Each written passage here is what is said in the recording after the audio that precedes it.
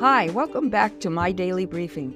This is Gwen Diaz, and I hope you're enjoying the podcast and discovering that the Bible really does make sense when its stories are told in chronological order. Here's Ed with our next episode. Hi, it's Ed again. Let's go right to episode 201, titled Haman's Evil Plot. You can find this in Esther chapters 2, 3, and 4. Esther's older cousin Mordecai was very important. Every day he sat at the king's gate with the decision-makers and men of influence in the Persian kingdom. One day he overheard two of Xerxes' officers conspiring to assassinate the king. So he immediately sent word about the plot to Queen Esther. She in turn reported it to the king. And when the king investigated and found that Mordecai was telling the truth, the officers were put to death, and the details of the incident were recorded in the king's chronicles. These chronicles become important later in our story. Not long after this happened, a man named Haman was promoted. He became the highest-ranking officer in the empire. Everyone was ordered to bow down to him when he walked by. However, Mordecai refused to honor Haman in this way. The explanation he gave for his actions was that he was Jewish. Perhaps he knew that Haman was a descendant of Agag, the king of the Amalekites, and that the Amalekites had hated and dishonored the Jews ever since the time of Moses.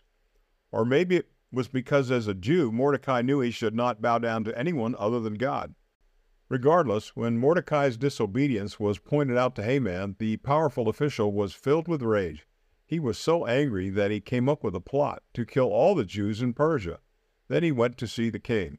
Haman informed Xerxes, "There are people in this empire who separate themselves from everyone else. They do not obey your laws because they have their own. They will undermine your leadership if we do not get rid of them. I would be happy to come up with a plan to annihilate them. As a matter of fact, I'm willing to pay for the operation myself."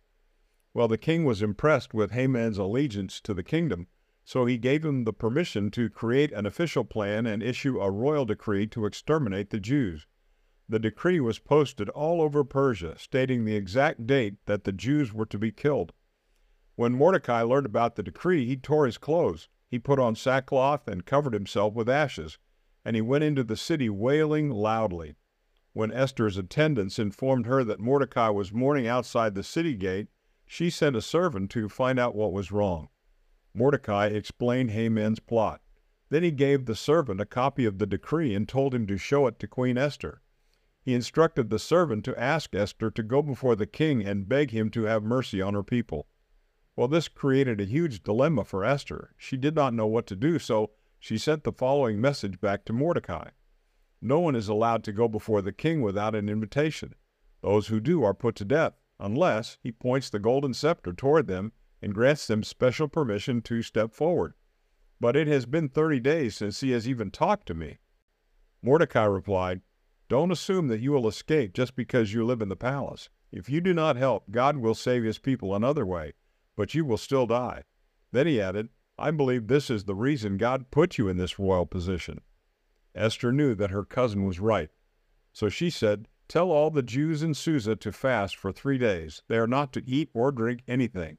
My servants and I will do the same, and then I will go and stand before the king, even though it is against the law.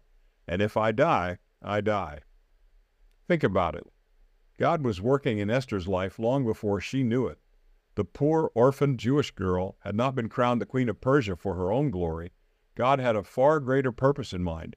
She was crowned the queen of the most powerful nation on earth, so that she could save the Jewish nation. But fulfilling God's purpose required extreme bravery. Esther had to be willing to put her life on the line. Here's the question: are you committed to God's purposes in the same way Esther was? The Apostle Paul described this kind of commitment in Romans 14, verse 7.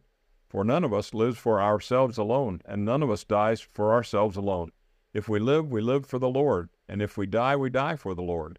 So whether we live or die, we belong to the Lord. Now go and live for the Lord."